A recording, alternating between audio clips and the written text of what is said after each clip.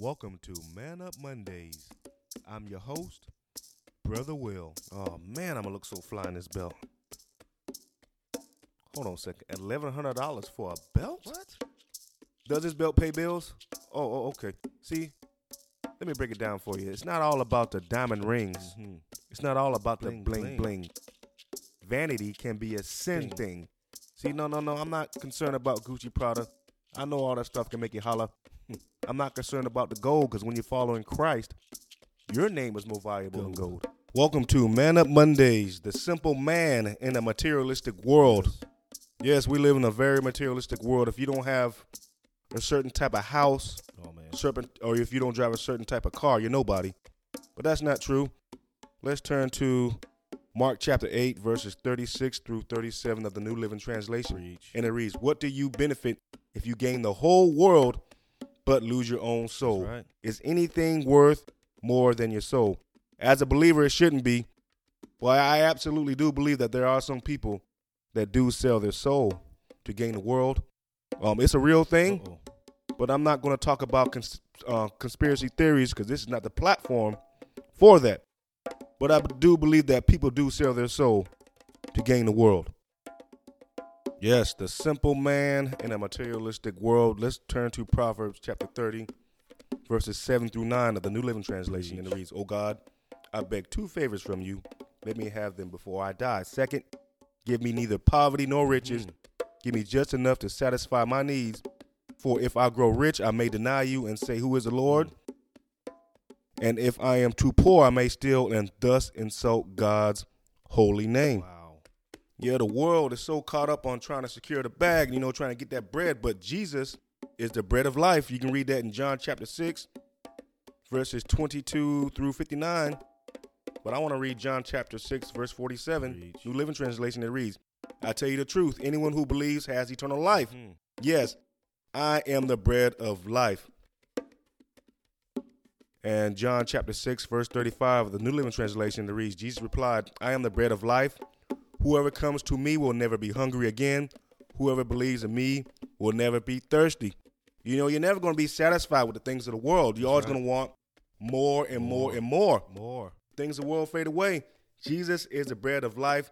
He has that water that can quench your thirst, amen? Amen. Because the things of the world, they're not going to be able to quench your thirst. You're going to want more and more and more. Jesus is the bread of life.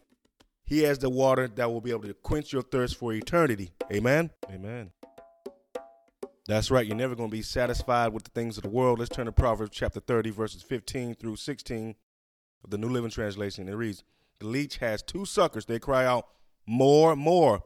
There are three things that are never satisfied. No, four that never say enough: the grave, the barren womb, the thirsty desert, the blazing fire." Got to have that bling bling, man. Yeah, it's very important to know that the things of the world will fade away. We're caught up in all these houses and cars, Wow.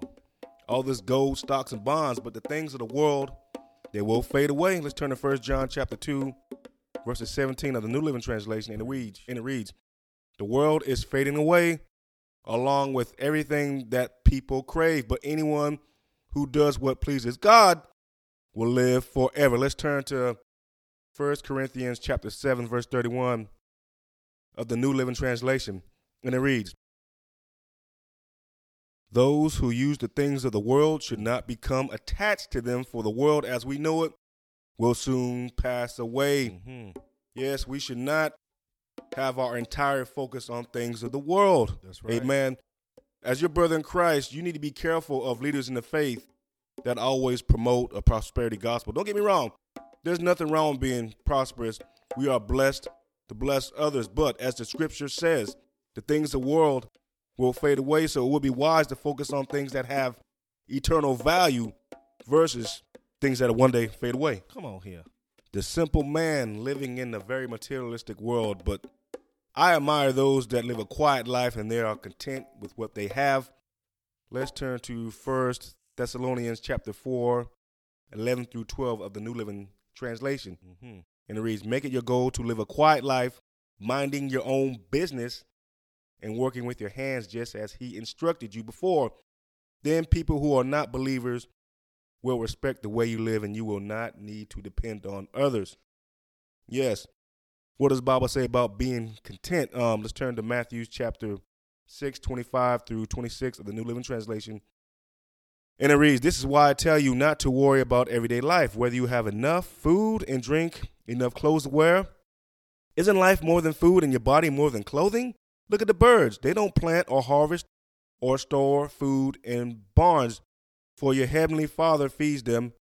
And aren't you more valuable to him than they are?" Yes, there's nothing wrong being content. There's nothing wrong being prosperous, but I admire those that live a quiet life and they are satisfied with what they have because they understand that, the things of the world, they fade away. But read the book of Ecclesiastes. It's a great book which talks about life. It was written by King Solomon. He was the wisest and richest person in his times, but he wrote the book of Ecclesiastes. It talks about life, the true meaning of life. What's life really all about? And the book of Job is another good book about living during very trying times. But yes, the Bible has the answers to everything we deal with, man. And the simple man in a very materialistic world, it's just like, I know we can get peer pressure. People get caught up trying to buy things that they don't need to try and impress people that don't even like them. You know what I mean? I try to tell that to my daughter all the time. I said, buy what you like. Don't worry about what other people like. It's not about that. Buy what you like. Because I know being in high school, I used to buy things to try to impress people. That's not what life is about. Life is about serving God. We were created to worship, of course, and fellowshipping with like-minded believers, spending time with those you love. That's what life is about. Now, I want to read one more scripture containing to contentment. It is Philippians chapter 4, 11 through 13 of the New Living Translation. And it reads, "Not that I was ever in need, for I have learned how to be content with whatever I have. I know how to live on almost nothing or with everything.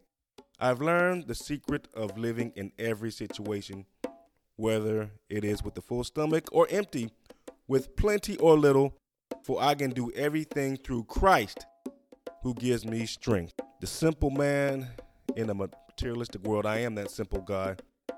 Oh, yeah, I graduated high school. Some people think I would be foolish because I didn't graduate college. I'm okay with that. It's very obvious I'm not eloquent with words. I don't speak well, but that's okay. I have slurred speech. Sometimes I have a hard time pronouncing certain words, but that's okay. 1 Corinthians chapter 1, verse 27, New Living Translation, and it reads, "Instead, God chose things the world considers foolish in order to shame those who think they are wise, and he chose things that are powerless to shame those who are powerful." So I have no problem being a fool according to the world. So it's all good. Don't get me wrong. I'm all for education. My daughter, she has a 4.3 GPA, and I encourage her to, go high as you can in education. So don't get me wrong. Even though I might be simple in some of my ways, there's nothing wrong. Go high as you can. Get a master's degree. Get a doctorate. Go high as you can. There's absolutely nothing wrong with it. I'm all for it. Amen. Yeah, the Bible does speak about speaking plainly. Turn to John chapter 16, verse 29 through 30 of the New Living Translation.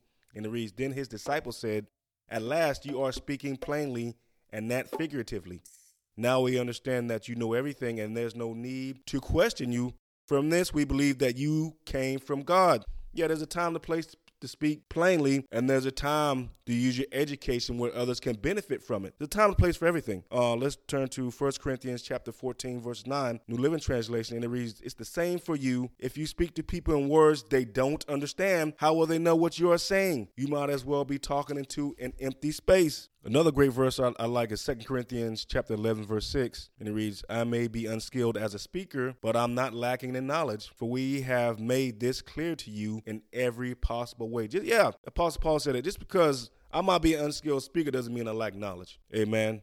But like I said, there's a time and place for everything. There's a time to use plain speech, and there's a time to put your education on the front lines. Another great verse I like is 1 Corinthians chapter 2, verses 1 through 5. And it reads, "When I first came to you, dear brothers and sisters, I didn't use lofty words and impressive wisdom to tell you God's secret plan. For I decided that while I was with you, I would forget everything except Jesus Christ, the one who was crucified. I came to you in weakness, timid, and trembling, and my message and my preaching were very plain. Rather than using clever and persuasive speeches, I relied only on the power of the Holy Spirit. I did this so you would not trust in human wisdom, but in the power of God. Amen. Finally, there are some things that money cannot buy, and that is, you cannot buy your way into heaven. Amen. I don't care how much money you have, what kind of stocks. I don't care if you got a Gucci shirt, Gucci shoes, Gucci belt. That ain't gonna get you into heaven. Okay, we are saved through grace. Everything is through Jesus Christ. Like I said, the times we're in right now, your money can't do a whole lot for you. Stuck in the house. So wake up, America. Wake up, world. Okay, we got to definitely rely and depend on the word of God. Let's turn to Acts chapter 2, verses 38, and it reads, Peter replied,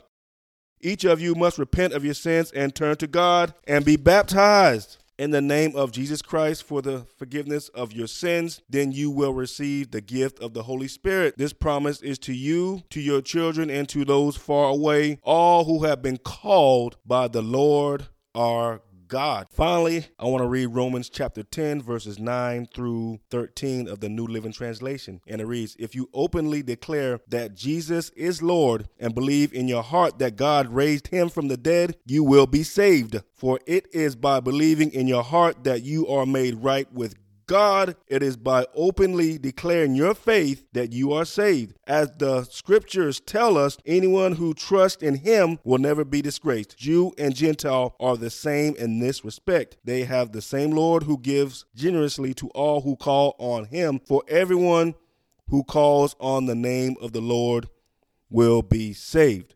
Amen and amen. Yes, the simple man in a materialistic world, what life is about.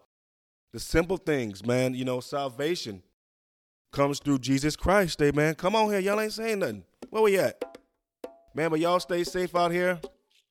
I love y'all. God bless y'all. Let's do the right thing, saints. Peace.